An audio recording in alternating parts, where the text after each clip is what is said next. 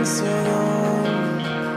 I've waited forever for this day to come, and I won't leave you alone tonight. You're my heart living life inside. We won't fall again if you let me lead. We'll fall in love if you would hold to me. Never let go. Endure the pain to find no pain at all.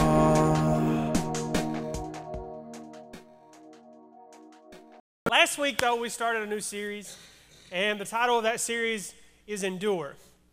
And I know for so many of us, we have to endure some things during our life. It's not always easy. It's not always fun.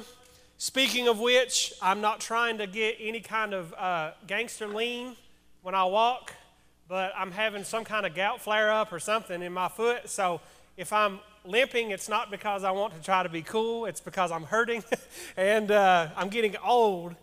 And yeah, and that's just part of getting old is aches and pains. And when you get older, pain doesn't go away; it just relocates.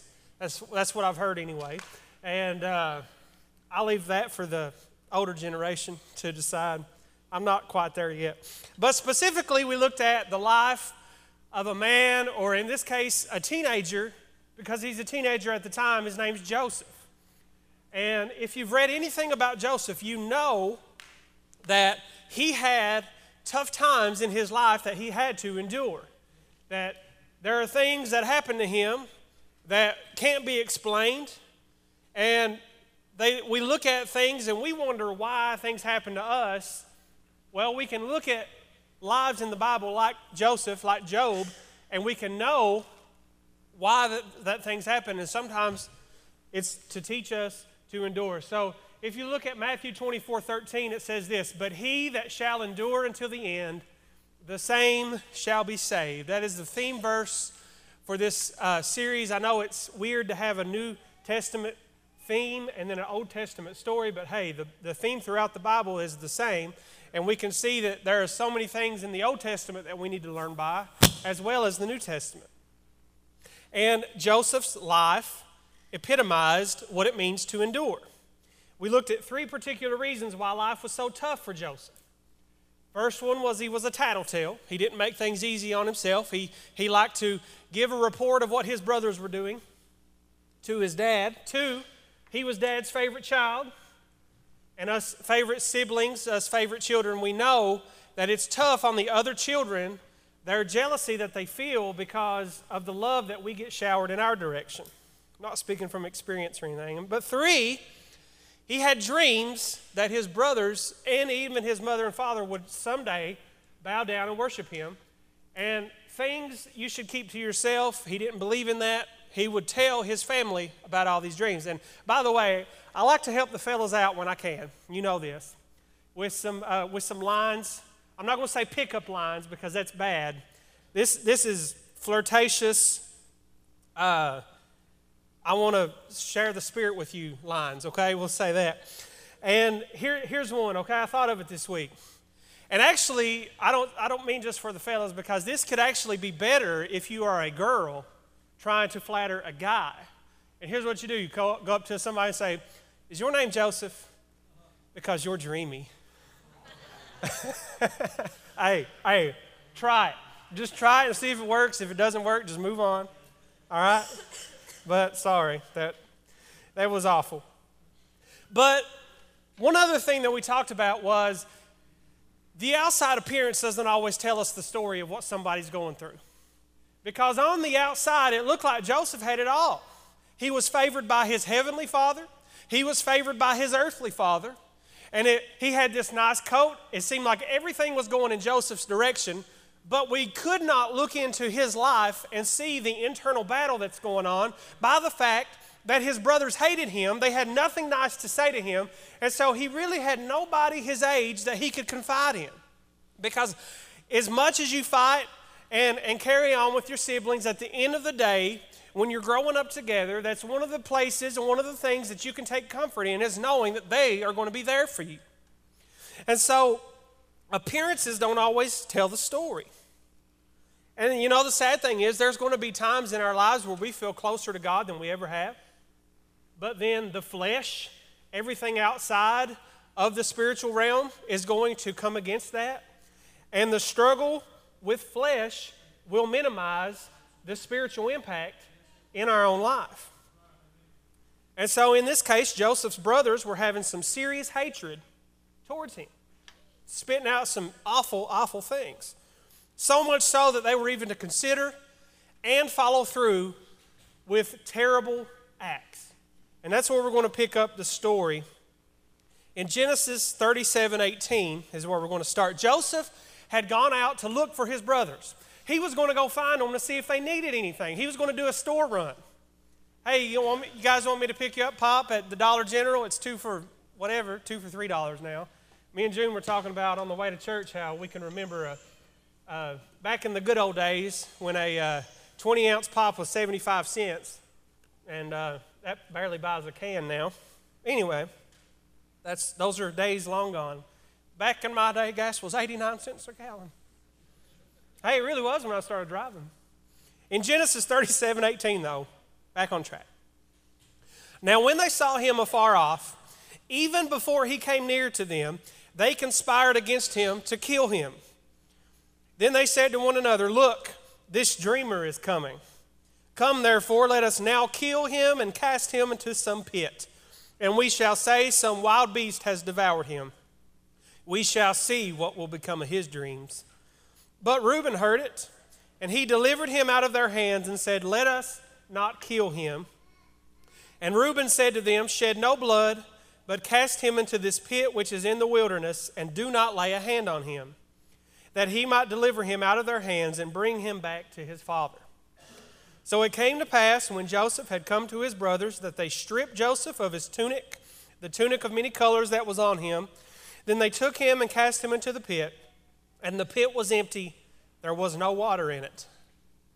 Man, the hatred and contempt that you would have to have for somebody to see them in the distance, and then all of a sudden it just occurs to you, what if I kill him? I mean, and you can even imagine, I can even hear them saying this in my mind, somebody saying, "The dreamer is coming." Just sneering those words. I mean, just put yourself in this situation to see what makes them so angry that they would go that far in their thoughts. We're going to throw him in a pit, and we're going to tell Dad that an animal devoured him. We're going to kill him. We're going to get rid of the body. We're going to get rid of the evidence, and we'll tell Dad something's happened. You know, there's definitely seems to be a line between hard feelings towards people and then carrying out those actions, right? Actually, Jesus says if you have anger in your heart, it's the same as murder. And so we see, though, that there's a line that we think of that they are willing to cross right here, that they no longer want to put up with him. They no longer want to say, well, he's just Joseph. Joseph's being Joseph. It's going to happen. They are actually putting feet under their thoughts. But luckily, big brother Reuben intervenes, and he says, all right, guys, let's don't hurt him. Let's throw him in a pit, and then we can decide what to do.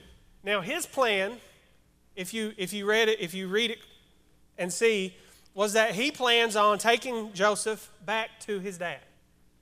You know, let's make it look, let's just scare him. Let's throw him in the pit. Let's tell him quit dreaming, or at least quit telling us what these dreams are. And while they're not looking, he's going to sneak him back to Dad. But you know, the thing is, I see Joseph, and they rip his coat off, and they throw him in this pit, and he's probably thinking, what in the world is going on here? I come out all the way out here in the middle of nowhere to see if you guys need any food or water or anything else. Next thing I know, you're taking my coat off of me, and you're pushing me in this pit.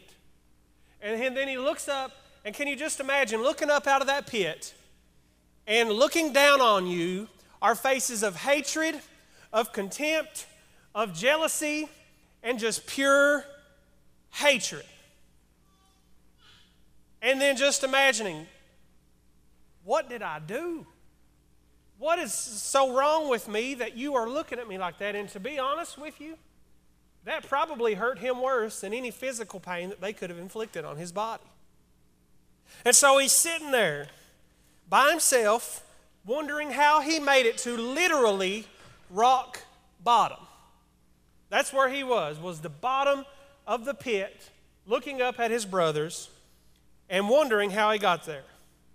I wonder how many of us are in the same situation today. We are in the bottom of the pit. We're looking up, and all we see, seems like all we see, is bitterness, anger, hatred, sneering faces that are looking at us, wondering why we are so bad. But here's the thing. Our focus cannot be on the pit itself. You know what? I've seen this so many times in churches when people give testimonies or when we talk about a situation that we're going through, we glorify the pit. We lift the pit up as if it's something that it's a cross that we bear and it's something that is awesome and that it deserves some praise. Instead of thinking about the pit as just a place where we have to be for a little while, we lift it up and we give it honor and we give it praise when we should be giving honor and praise to the one who can deliver us from the pit. Another mistake is that we expect immediate deliverance from the pit. Amen? My son, I was getting amen from him. You know, I wonder if Joseph was sitting there thinking it, because I would. If I would think, okay, it's brothers playing tricks on each other. 5 minutes later, ha, funny guys, lift me out. The joke's over. It's not funny anymore. Get me out of this pit. And how many times do we do the same thing to God? We get in this situation where it just seems like we're in the bottom, nothing's going right, and we look up at him and say, all right, God, you got me. Now get me, right? You got me. Now get me. Get me out of this pit. I don't want to be here anymore. We want to be airlifted out when the goal or the objective might not be deliverance immediately. It might be for us to endure the pit. God doesn't always operate in immediate deliverance.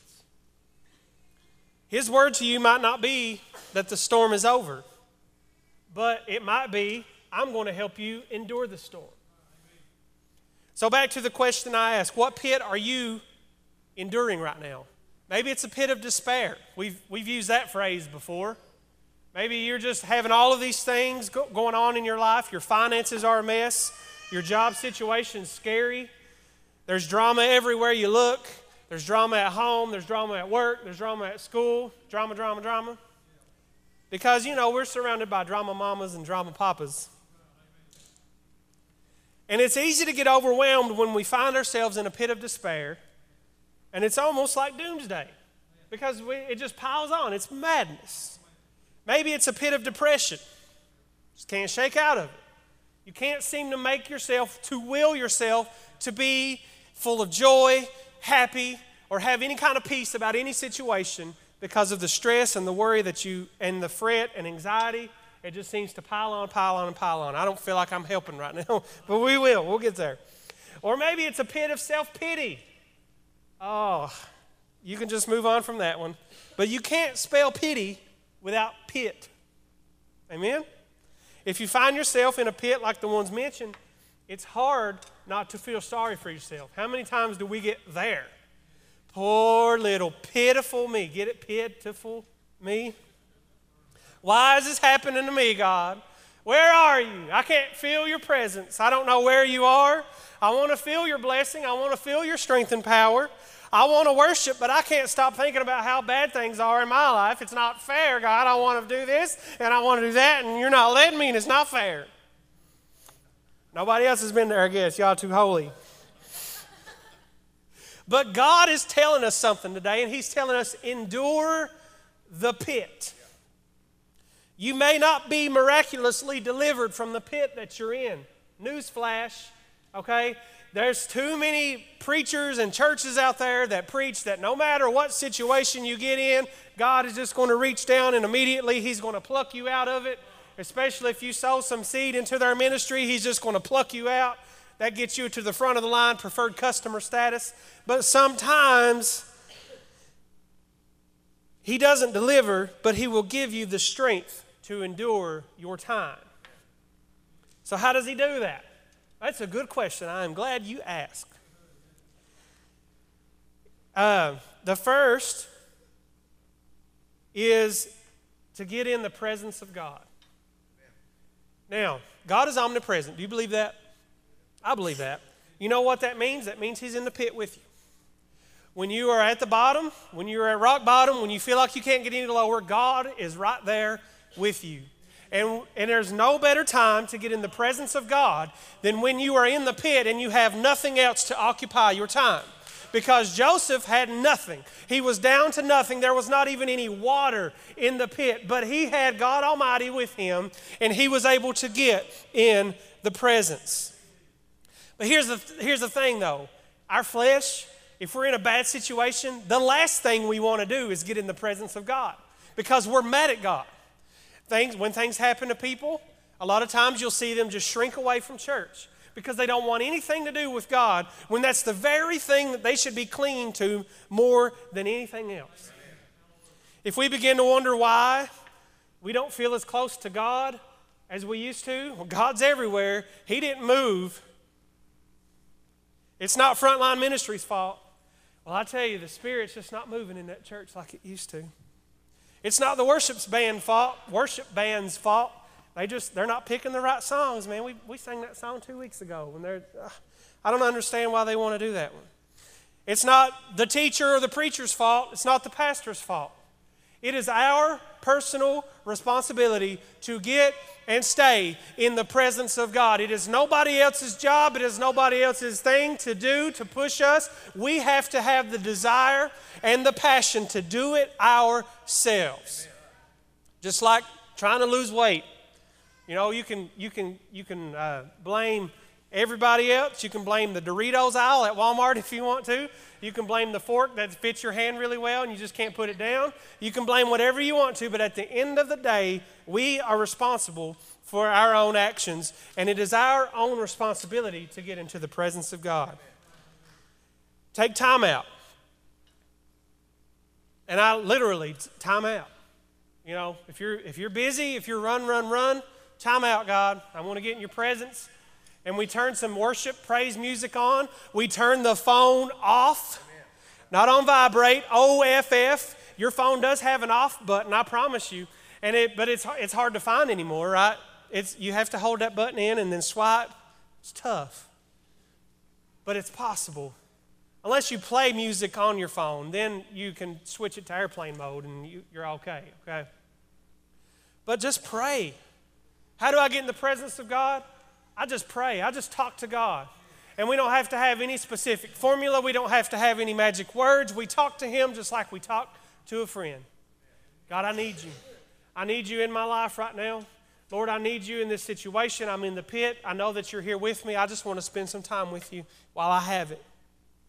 And if we begin being in His presence, even if it's in the pit, it will change the entire atmosphere of our situation. If you don't believe me, read some Bible stories. It happened for Shadrach, Meshach, and Abednego. It happened for Paul and Silas, and it happened for Stephen. Those are just three examples of when that happens. No matter what was going on around them physically, when God showed up, when they were in the presence of God, things began to change. The presence of God transports our minds. The fiery furnace no longer becomes the fiery furnace, but a fiery service where we can service and we can be in the service of God. A chained up jail cell will become freedom through spontaneous worship sessions. Even facing death itself, like Stephen was, we can look up and we can see that Jesus Christ is standing at attention, looking down on our situation and knowing exactly what we are going through. We don't have to worry about what's going on if we are in the presence of God. Another way to endure the pit is intercession. We begin to put the needs of other people in front of our own. Let's pray for needs outside of and that are bigger than ourselves. I don't know what to pray for. Intercede on behalf of your friends and family. Your friends and family, they might be sick. They might need a touch from God. Pray for your county. Pray for your state. Pray for your country. Pray for your leaders. Pray for those people who you come in contact with every day. And start beginning to care about their needs and their desires more than our own. When we begin to focus on the needs of those, we become more like Christ because He came as a servant. A lot of times, there were very few times where He prayed and it was about Himself. It was about glorifying the will of God, doing the will of God, and helping the other people around Him. When we focus on our own pit, not much will change. We can sit and we can whine and complain about our own pit, but when we start thinking about the struggles that other people are going through, that's when our problems get minimized, and that may just be when we get a breakthrough. This one's tricky though, because you can't go around saying, all right, I'm in this bad situation, so I'm just going to start praying for other people because I know that God's going to deliver me from my own situation because I'm being so humble. Look at Captain Humility here, that big H on my shirt, and I'm just going to fly in and save the day for everybody else, and then God's going to step in and deliver me. We must have genuine compassion for other people. We must genuinely want God to reveal Himself in others' situations and not just our own. That's hard to do because we are selfish, church. We are selfish people. Our flesh makes us selfish.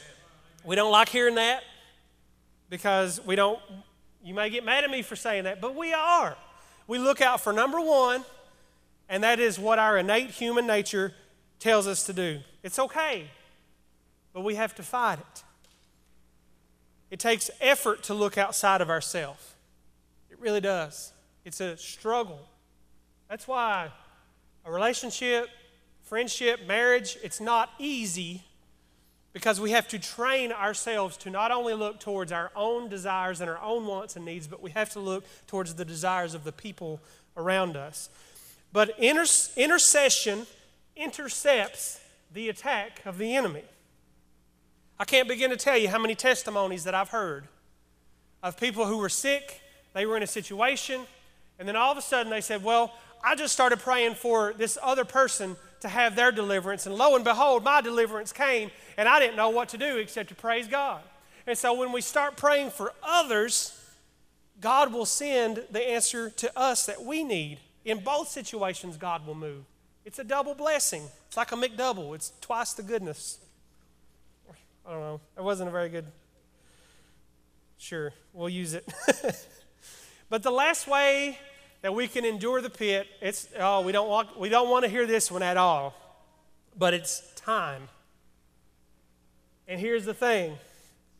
We don't like it, but there's going to be times when we simply have to wait it out. We don't want to hear that. We want to be immediately beam me up Scottied. We want to be out of the situation. We want God to move, and we want the storm to be calm, all in a day's work. I tell you, we've lost the ability to wait. We have absolutely lost the ability to wait. I can remember when I was little, and of course it seems a lot more when you're little, but it felt like every weekend we had either a wedding or a funeral to go to. And there were no cell phones, people. Back in those days, we had to occupy ourselves. Oh my goodness. And we'd have to wait. It was probably more like 30 or 45 minutes, but it felt like hours. It felt like days we would spend at those funeral homes and just go to sleep in a casket because we couldn't go home.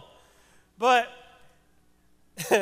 there was one funeral in particular I can remember that me and some other people, you know how we entertained ourselves? Seeing who would touch the dead guy the longest. That's terrible, I know. But our society has become so afraid of boredom that we have created an entire culture that is ridiculously impatient. We can't wait for anything. If my fast food is not fast enough, then I get mad. If my microwave doesn't heat my meal in 4 minutes as opposed to 6 minutes, I don't know what I'm going to do. I press my head up against the microwave door waiting on it. Oh, nobody else has done that? Okay. And I can sit in that circle, all right? Impatience Anonymous. Hello, my name is Daniel and I have a problem. I'm supposed to say, hello, Daniel. And I referenced this the last time I spoke, but Nate made several good points during the last message that he spoke on a few Wednesday nights ago. And the church has this phrase, it's like we're adamant that we can't pray for patience anymore. Don't pray for patience because God is going to put you in a situation where you have to be patient. God forbid that we get put in a situation where we have to show a little patience. And because we don't pray it, it doesn't happen, and we never get patience. But the thing is, sometimes to endure the pit, that's exactly what we need. We don't want to hear it. We begin to doubt the power of God when we have to spend time in the pit. But that's how we endure. We wait it out. And here's the thing, here's why.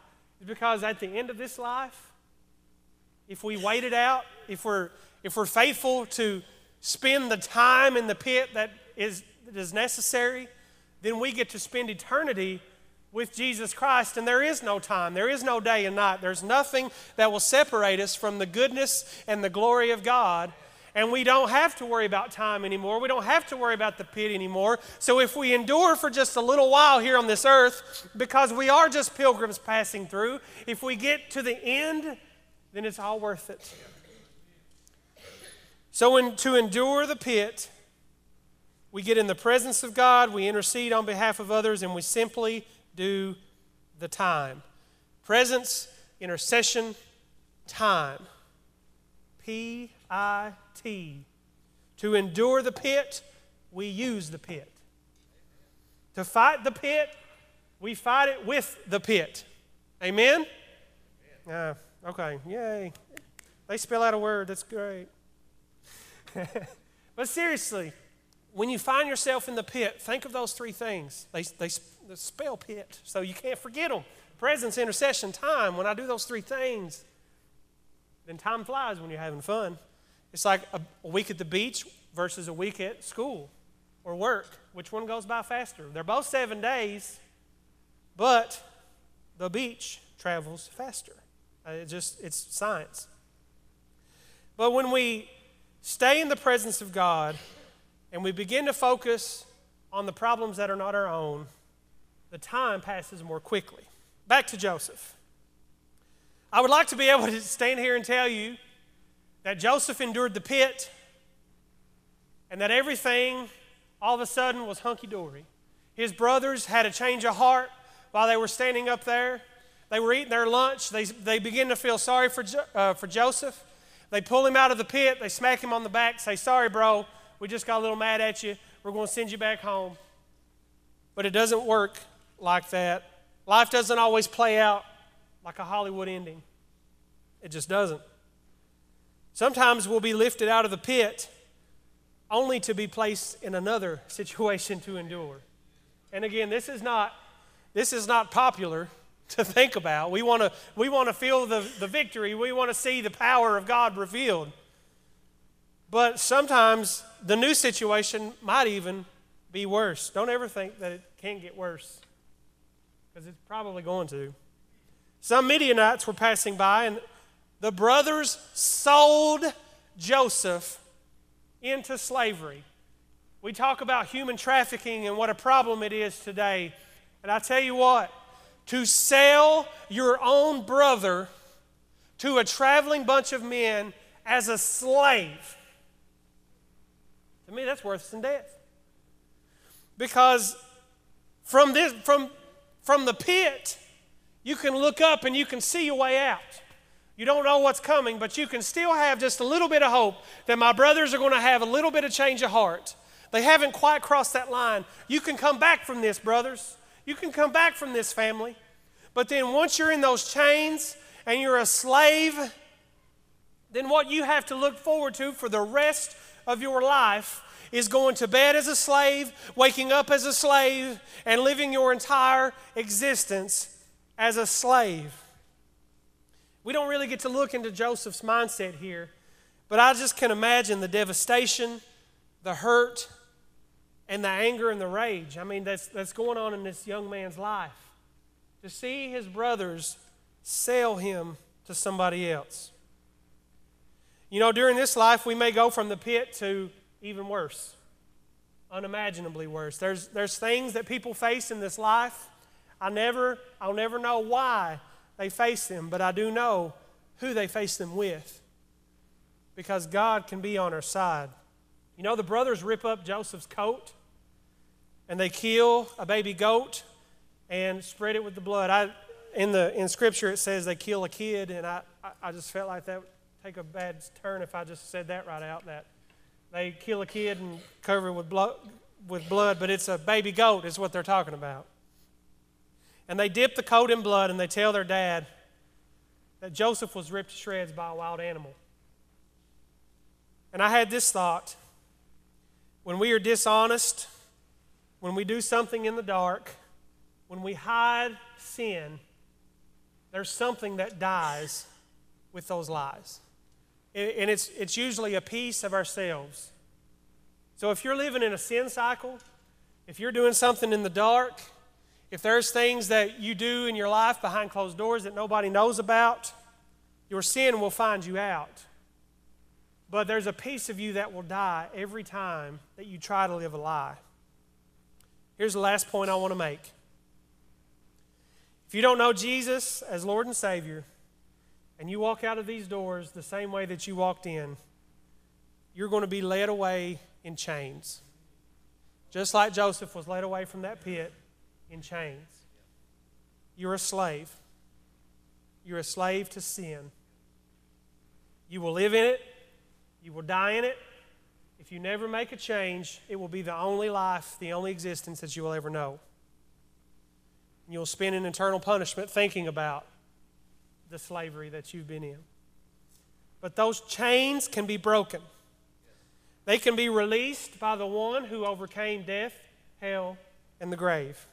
There has been an emancipation proclamation that has been declared over each and every one of our lives, and that is that we do not have to live in slavery anymore. Amen. Will you let him set you free today? Who the Son sets free is free indeed, and you don't have to live as a slave like Joseph was taken away as. Don't be led out of here in spiritual chains. Jesus Christ will release you, and he will set you free from the bondage of sin. Because he overcame, he gives us the power to do as well.